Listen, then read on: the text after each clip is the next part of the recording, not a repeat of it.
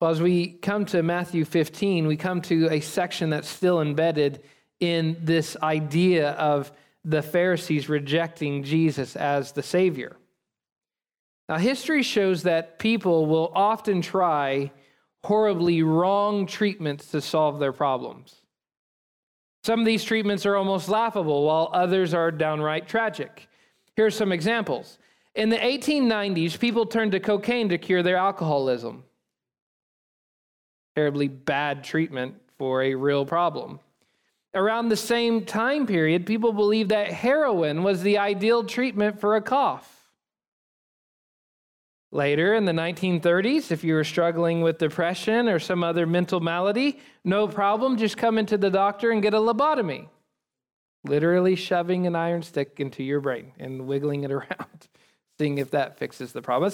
That's equivalent, in the medical field, that's equivalent to a mechanic taking his wrench and banging on the engine, right? I mean, that's essentially what a lobotomy was.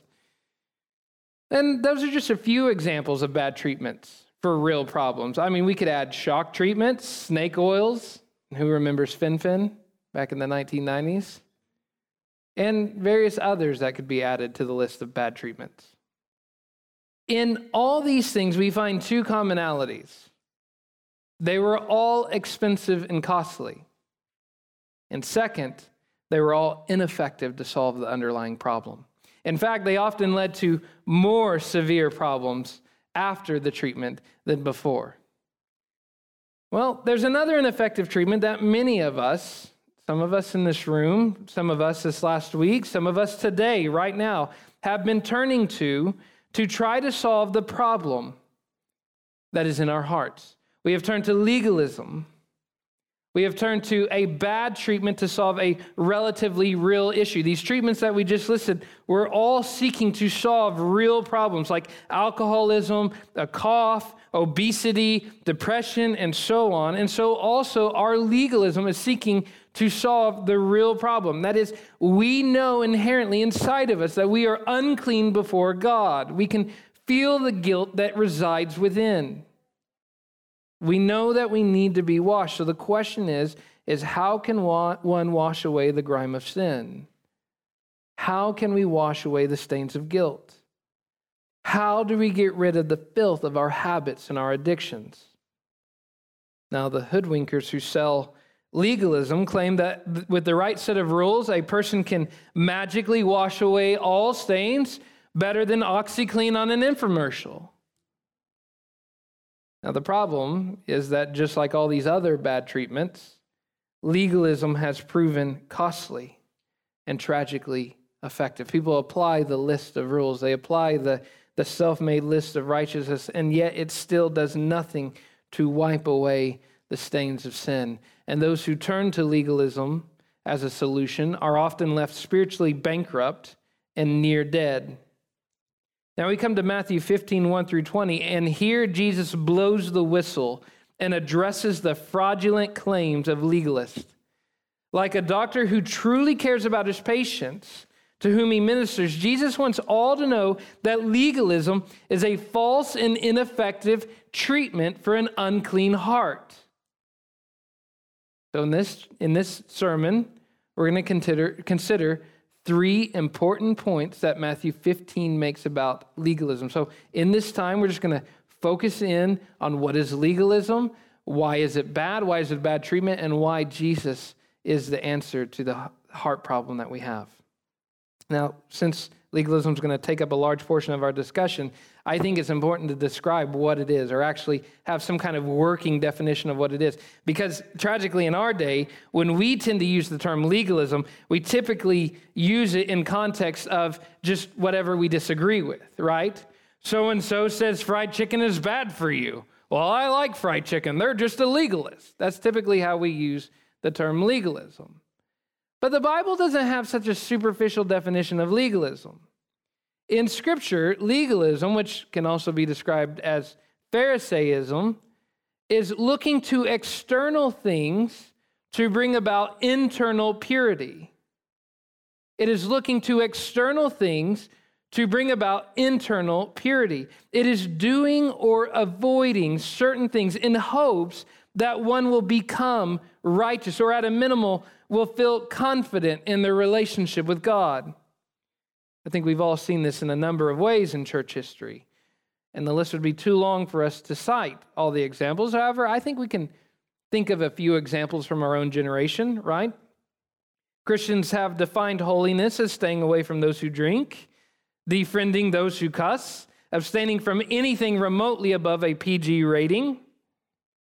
And the thought is that by removing ourselves from these things, we will become pure or possibly maintain our purity, and hence the fallacy of legalism.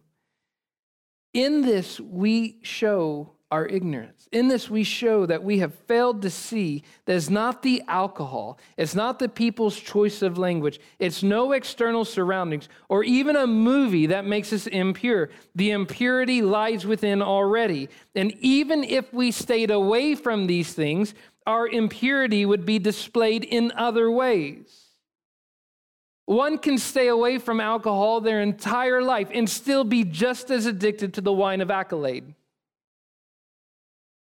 One can stay away from every movie rated above PG-13 and still have a private motel room in their mind undressing women that they see. Staying away from external things doesn't keep you from being impure, because external things don't make you unclean. You are unclean from within. The fallacy of legalism flips it on its head. It wrongly claims that one is clean or unclean because of the things one does or does not do. The gospel, on the other hand, argues that the heart simply cannot be cleansed by external things. The heart must be cleansed by Christ, or it will remain defiled.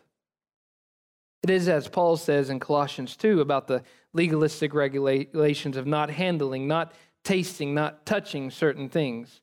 He argues all these rules indeed have an appearance of wisdom. They look wise in promoting self-made religion and asceticism and severity to the body, but they are of no value in stopping the indulgence of the flesh. In other words, add what rules you want, and it still will be ineffective in changing one's sinful nature. You can make whatever list of do's and don'ts that you want. You can stay away from whatever things that you want to do. You can create any kind of self-made discipline, and it still will do nothing to change the heart nature that is absolutely sinful. Now, does this mean that there's no room for a holy life whatsoever? Well, absolutely not. There's a fine difference between holiness and legalism, and I think it's important for us to understand this difference before we jump into what Matthew 15 says about legalism. Holiness is internal purity working its way out to our actions.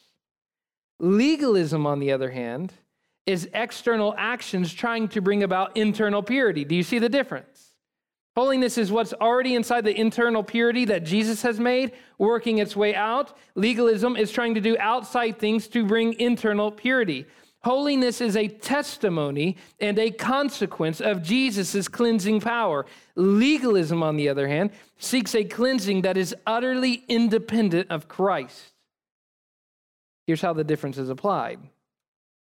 Holiness says, I'm not going to watch filth or get drunk because Christ has made me clean.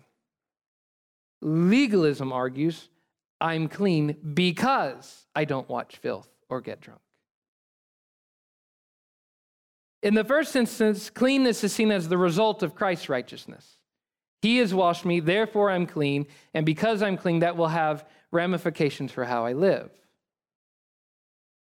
In the second instance, cleanliness is viewed as the cause of righteousness. I do these certain things, I don't do these certain things, therefore I'm righteous. It's the difference between a cause and effect. So legalism is getting those two things mixed up, the cause and effect. The gospel says that we are clean because of Christ and Christ alone, in faith alone, by grace alone, for God's glory alone. That's what the gospel says.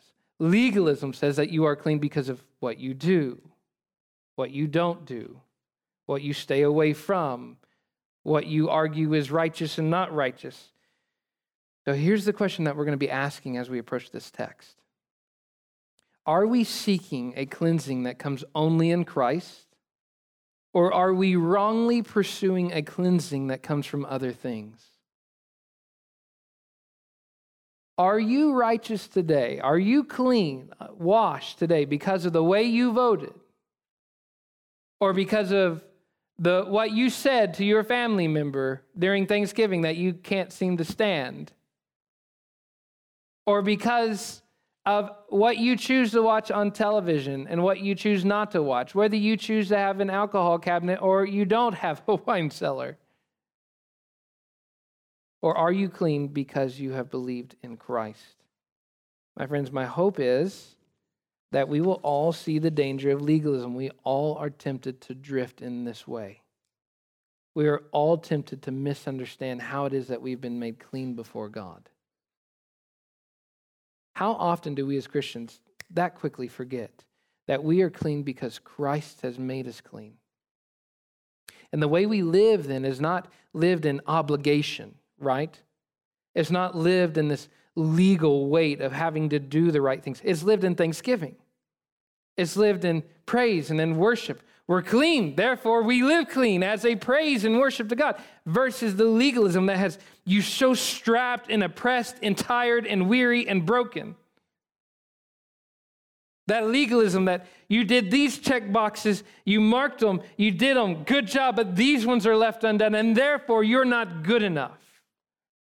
How often do we as Christians drift into that kind of mindset? How often do we apply it to others? We've been made clean by Christ, but that person's unclean because they watch R-rated movies.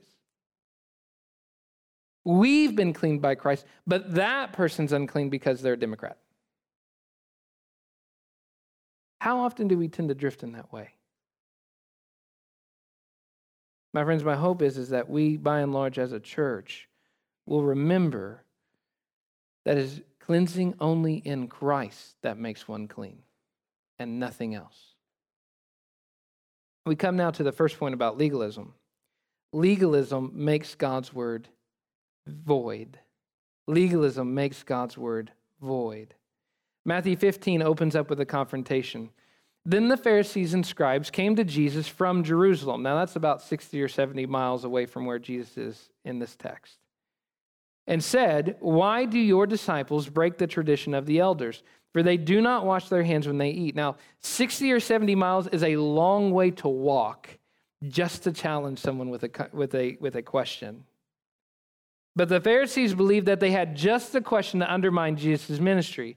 They've been seeking to destroy him from very early on, but now they're just going to settle for maybe destroying his reputation. His disciples, here's the key kicker, right? This is the damning evidence. His disciples, his followers, do not wash their hands before they eat. A truly scandalous accusation. Now, I think we need to understand what they're accusing them of before we chuckle at it. When the Pharisees talk of washing hands, they are not talking about mere hygiene. This isn't the CDC watching you as you wash your hands before you eat so you don't get COVID. This isn't a hygiene issue. This is a ritual purity issue. As has been mentioned before in our study of Matthew, the Pharisees followed and taught an additional set of laws known as the halakha, which the Pharisees describe here as the tradition of the elders. These additional laws were said to be the oral Torah. These are the things that God said on Mount Sinai, but never really got written. That sounds like a fin-fin cell if I've ever heard of one. These are the things that haven't been medically proven, but trust me, they work. Well, here the Pharisees are going, these are the things that God said that you should do, but they never got written. And they got passed down. And so it actually became on the level of the law. And so they had these rules like you can walk so far on the Sabbath day and no further, or else it's work. You can carry your bed in a certain way on the Sabbath day. Otherwise, if you carry it in a different way, it's work. And now here we have the law of a law that's called Mayim Rishonim, first waters, which describes how one's to wash their hands in purity. And so, the details are laid out in the Mishnah of this, where it's even told you dip your fingertips in and then you hold them like this. Because if you hold them like this, the impure waters run down your arm and then you're impure. Instead, you've got to dip your fingers and let them drip dry here while saying a blessing. And you've got to do it in a certain way. And then you got to do it again after dinner and hold them a different way after dinner. This is what we're describing here when we talk about washing hands. The law sought to prevent a person from inadvertently putting anything unclean into their mouth and thereby becoming unclean. If your hands had touched an unclean person, this was meant to wash away the uncleanness, so that when your unclean hands had touched an unclean person, touched the food becomes unclean, and then your soul becomes unclean. And so this washing sought to keep you clean. That being said, the gist of the Pharisees' accusations is that Jesus' followers are impure. They're unclean. They do not have a right relationship with God. And if Jesus' followers are impure, if Jesus' followers are unclean, then perchance Jesus is unclean. Jesus is impure. Now, as Jesus frequently does when he addresses the Pharisees, he doesn't choose to squabble over their traditions. He doesn't say, okay, now, fellas, this is why picking the grain heads is not considered work. He doesn't do it like that, right? He doesn't tell them, look, fellas, they might not have washed, but Peter spit shined his hands way back there in Galilee. He doesn't argue about the traditions of men. He doesn't get into some legal squabble that way. Instead, he takes it to a higher level. He takes it to the written word of God itself, to the commands of God.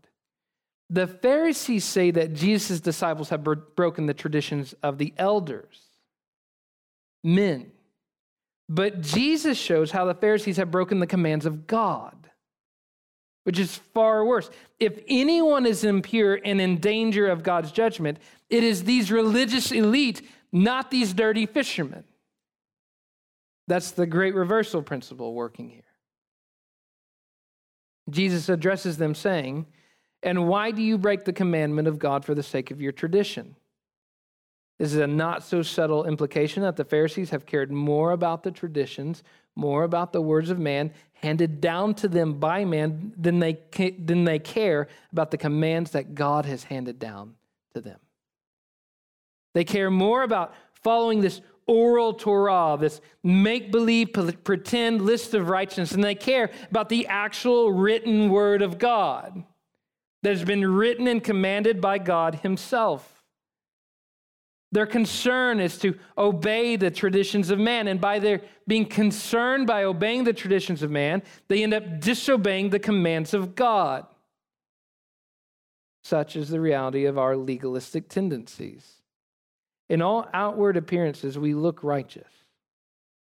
We do the things that others agree are good and avoid the things that others agree are bad. Think about how often we make lifestyle choices just based off of what people say is good or bad. What we choose to stay away from, what we choose to do, just based off of what other people say. And yet, in all of our doing and avoiding, I sometimes wonder how often we have failed to obey the real commands of God, such as loving others as Christ loved us. True, we might avoid all the things that people say that are sinister and suspicious and unclean and bad for you, but still, if we do not obey the basic commands like being loving, kind, merciful, humble, then we are showing that we are still inherently unclean, regardless of what we stay away from. The Pharisees were masters at keeping the commands of men, but their mastery of men's laws led them to transgress God's law. Truly honoring the Lord requires a heart that is concerned with God's commands over a concern to meet all the check boxes of men. Let me just ask you today, what is your greatest concern? That you're living in the way that everybody else says that you should live, or that you're living in the way that God has commanded you to live? If doing and avoiding all the things that people say I should do or avoid leads me to a lack of love or humility, then my doing and avoiding shows just how hypocritical and sinful I really am. Just as it did for the Pharisees. Now, Jesus gives us an example. For God commanded, honor your father and your mother, and whoever reviles father or mother must surely die. I mean, there's a penalty attached to dishonoring father and mother, and a severe penalty at that. But you say, if anyone tells his father or mother, what you would have gained from me is given to God. It's Gorban is what they used to call it. He need not honor his father. Now, in those days, there was no such thing as Social Security. It was non-existent, right? So your Social Security was your children, whose job and obligation it was to honor their father and mother. And one of the ways they honored their father and mother was by taking care of them when they got old, by providing for their needs. That was how God commanded them to do it. The Pharisees, however, provided a back door. We know what God has said, but there's a way that you don't have to apply that. If someone tithed the money that would have gone to their parents, then he has no need to provide for them. I mean, how great of a back door is that for those of you that don't like your mother-in-law, right? I mean, this was a chance to get out of having to provide for that cranky old mother-in-law that you don't like. I love my mother-in-law. I would always provide for her. But for you who don't like your mother-in-law, this was a back door to have to get out of that. You just simply walk up to the woman who's driven you crazy all your life and say, you know what I would have given you is given to God. And it's a win-win situation. You don't have to provide for that mother-in-law, and at the same time, you look godly. Everybody else is left saying, look at how much that man tithes. He must really love the Lord. And yet the irony in this back door is that it was neither loving one's parents or loving the Lord. That which looked obedient, this is super important for us to understand. That which often looks obedient to men may very well be disobedience in the eyes of God. Consider how we might commit the same kind of hypocrisies today. In the name of providing for our families, do we tend to overwork and neglect our wives and children? In the name of discipling our children, do our mothers lose their patience and forget to show mercy and love and model forgiveness?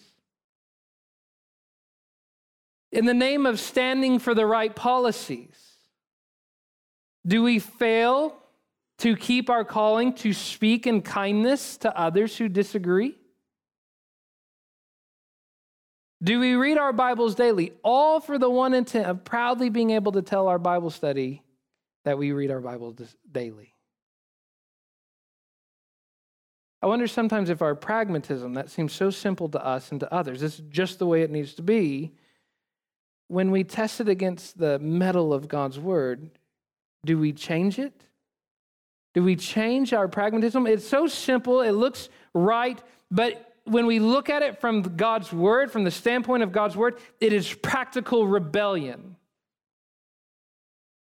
I know that Scripture has told me to love so-and-so, but they believe in da-da-da-da-da. And so for the sake of looking like we're being zealous for God's word, looking like we're zealous for godliness, looking like we're zealous for the gospel, we disobey God's word. We fail to apply the gospel. That's hypocrisy.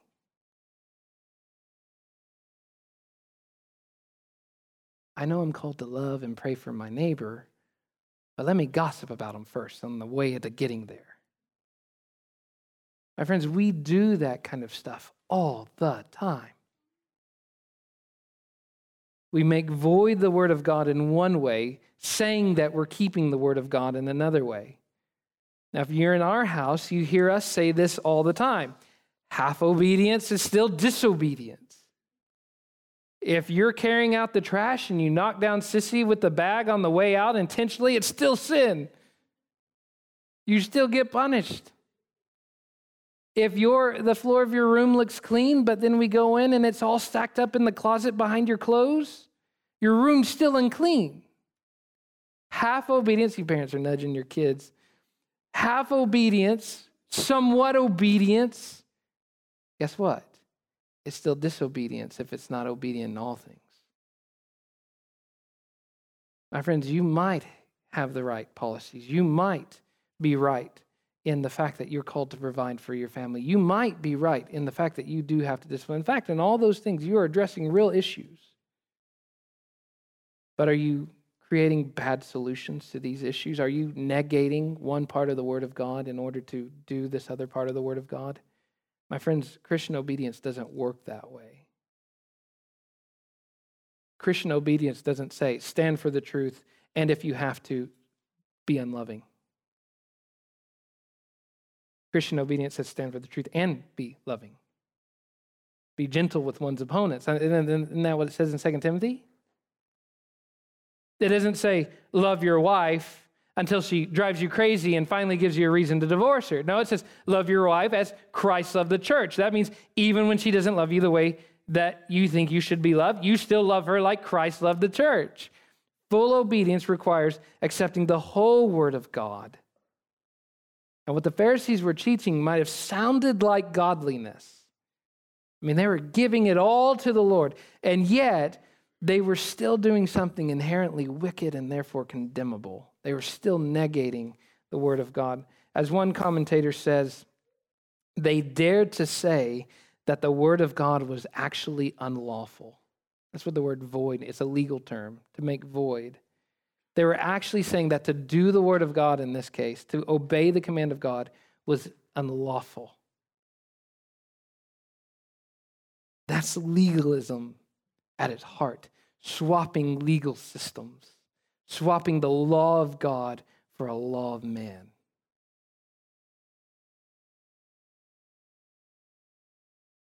In the same way, making God's word for any reason in our lives, for any reason, is still a rejection of his word.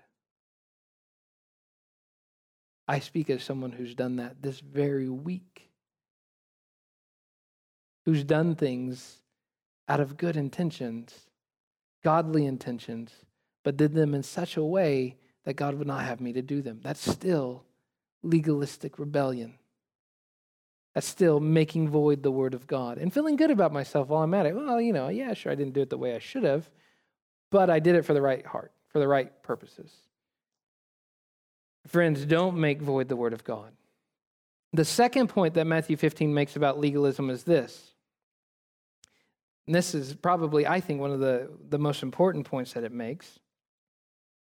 Legalism is idolatry cloaked in religious or moral superiority. Legalism is idolatry cloaked. Just think about that. It's an idol that's garbed, covered in religious or moral superiority. Jesus labels the Pharisees as hypocrites, which means that they were being pretenders, posers, play actors. They might have had something that looked like righteousness, but in the end it was only play righteousness. It's nothing more than the plastic cheesecake that my daughter bakes in her little toy kitchen. It doesn't taste good. Okay, it might look like cheesecake, it's still plastic. Believe me, try as I might, it doesn't taste like cheesecake. The same way, they have this pretend righteousness that looks like righteousness, but it's plastic righteousness. It's fake righteousness, pseudo-righteousness. It just wasn't real. He quotes Isaiah 29 to them saying, well, did Isaiah prophesy of you? Can you imagine saying this to the Pharisees? Well, did Isaiah prophesy of you when he said, this people honors me with their lips, but their heart is far from me. In vain do they worship me, teaching as doctrines the commandments of men. Now, in context, Isaiah 29 is an indictment against those who turn things upside down, as you see in Isaiah 29:16. Hypocrites who call good what God has called evil, who call evil what God has called good. They arrogantly teach their own doctrines as if they were the commandments of God himself, even knowing that their own doctrines were inherently sinful. Such people seem to be righteous. They sacrifice, they sing, they attend the offerings and whatnot, but in reality, their heart is far from God. They attend the temple. They're faithful. They come every single day. They contribute. They give their daily temple tax. They sing. They say the prayers. They honor the priest, and yet their heart is still far from God. Their worship is meaningless. And what's worse is they have hidden the truth of God. And as a consequence, Isaiah says that God will hide the truth from them. He says in Isaiah 29:14, the wisdom of their wise men shall perish, and the discernment, that word discernment can actually mean sight, and the sight of their seeing men shall be hidden. Quite literally, God will make them blind. In their arrogance, they have made their own list of righteousness, their own rules, their own law, and as a result, they have blinded others with the teaching of legalism, and now they will be blinded. They will not be able to see who it is that truly makes them righteous. Now, I think in quoting this, Jesus is subtly pointing to what he's about to say about these Pharisees being blind. In verse 10, Jesus shifts from addressing the Pharisees to addressing the crowds. Now, if a delegation of Jerusalem Pharisees would have come to hunt you down to ask you a question, it would have naturally drawn a crowd. And so Jesus wants to now turn and talk to everybody. Fine, a crowd's come. Hear and understand. It is not what goes into the mouth that defiles a person, but what comes out of the mouth. This defiles a person. And in this, Jesus is directly contradicting the teaching of the Pharisees. They believe that a person could be unclean simply by brushing up against an unclean person. They wouldn't walk in the crowds just out of fear that someone unclean might happen to brush up against them. They believe that if you put unwashed hands into your mouth, you suddenly became unclean. If you did certain things, and you would suddenly become unclean. And yet Jesus flips that on its head and says, it's nothing outside of you that makes you unclean. What you put in your mouth doesn't make you unclean.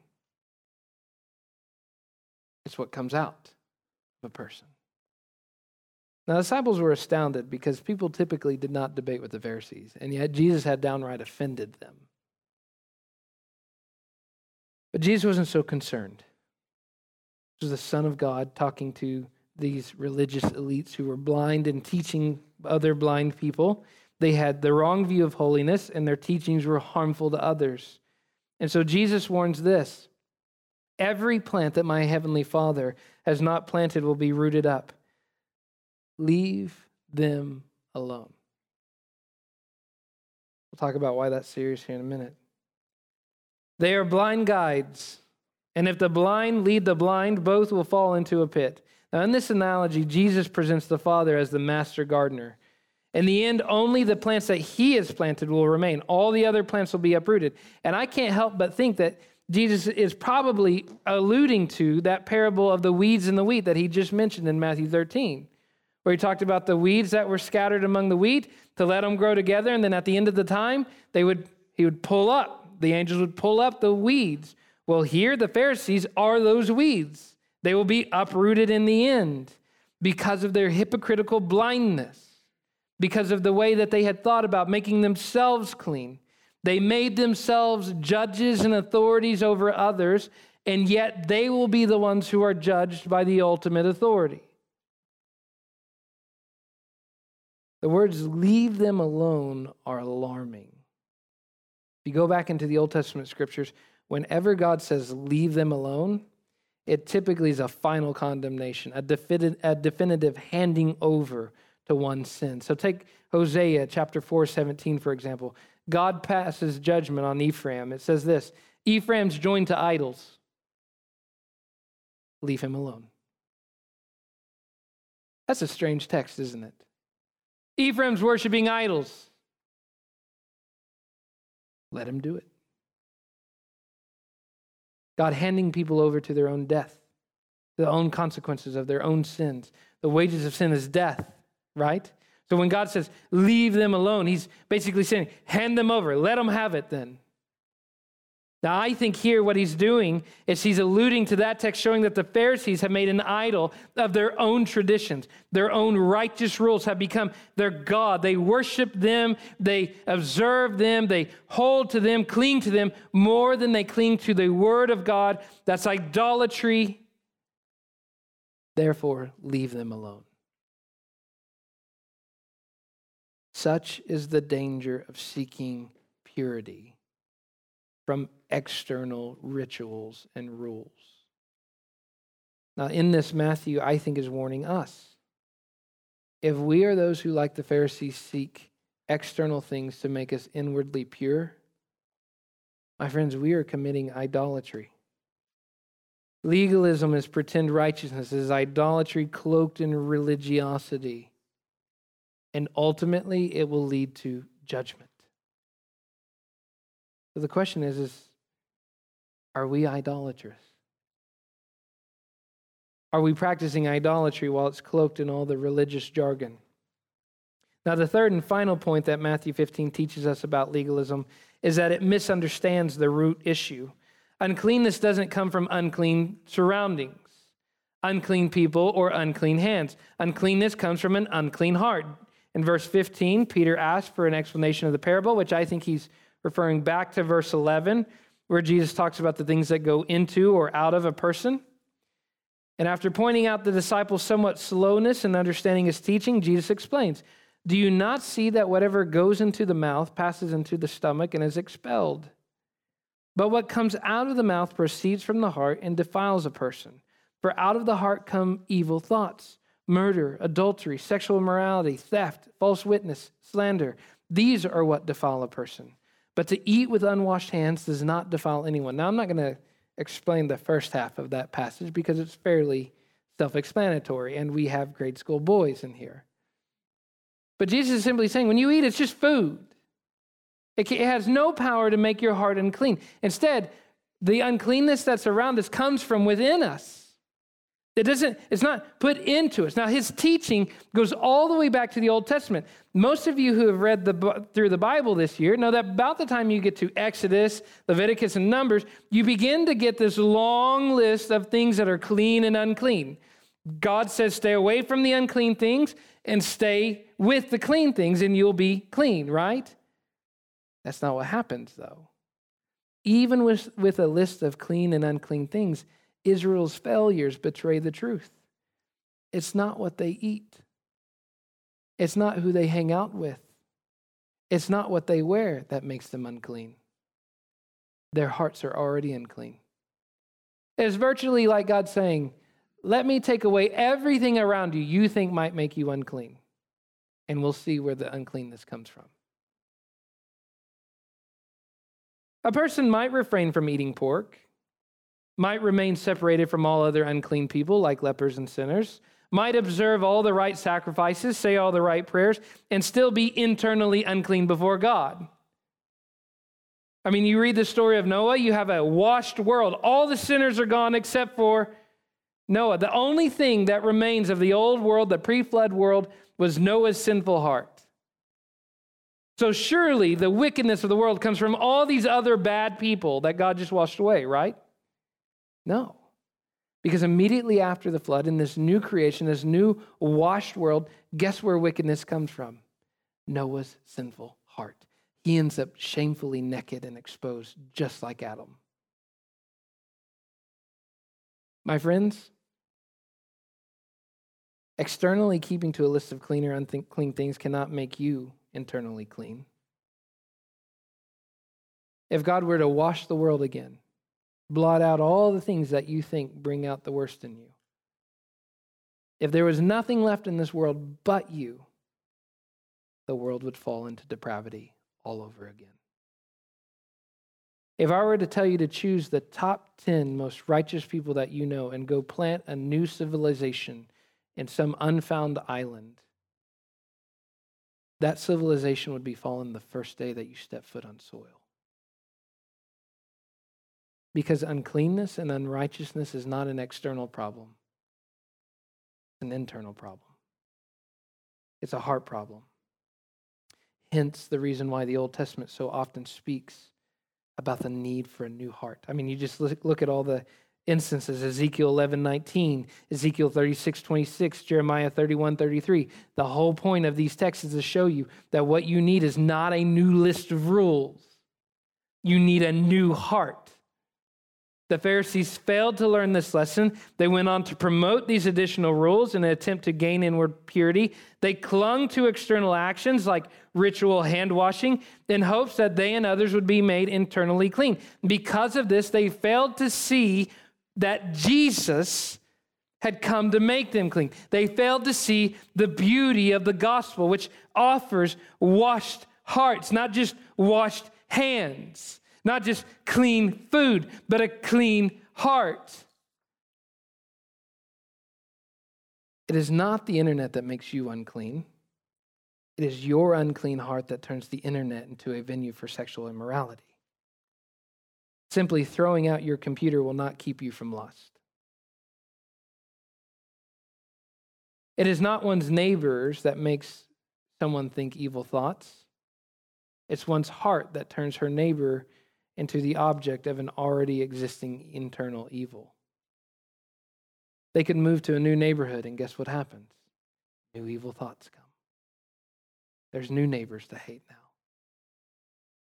And it applies to our view of the world. Let's just pretend for a moment. If every country in the world tonight changed all of its policies, if all the nations internationally agreed to hold to some basically good morality, and everyone on the planet returned to a common decency, do you know what the result would be?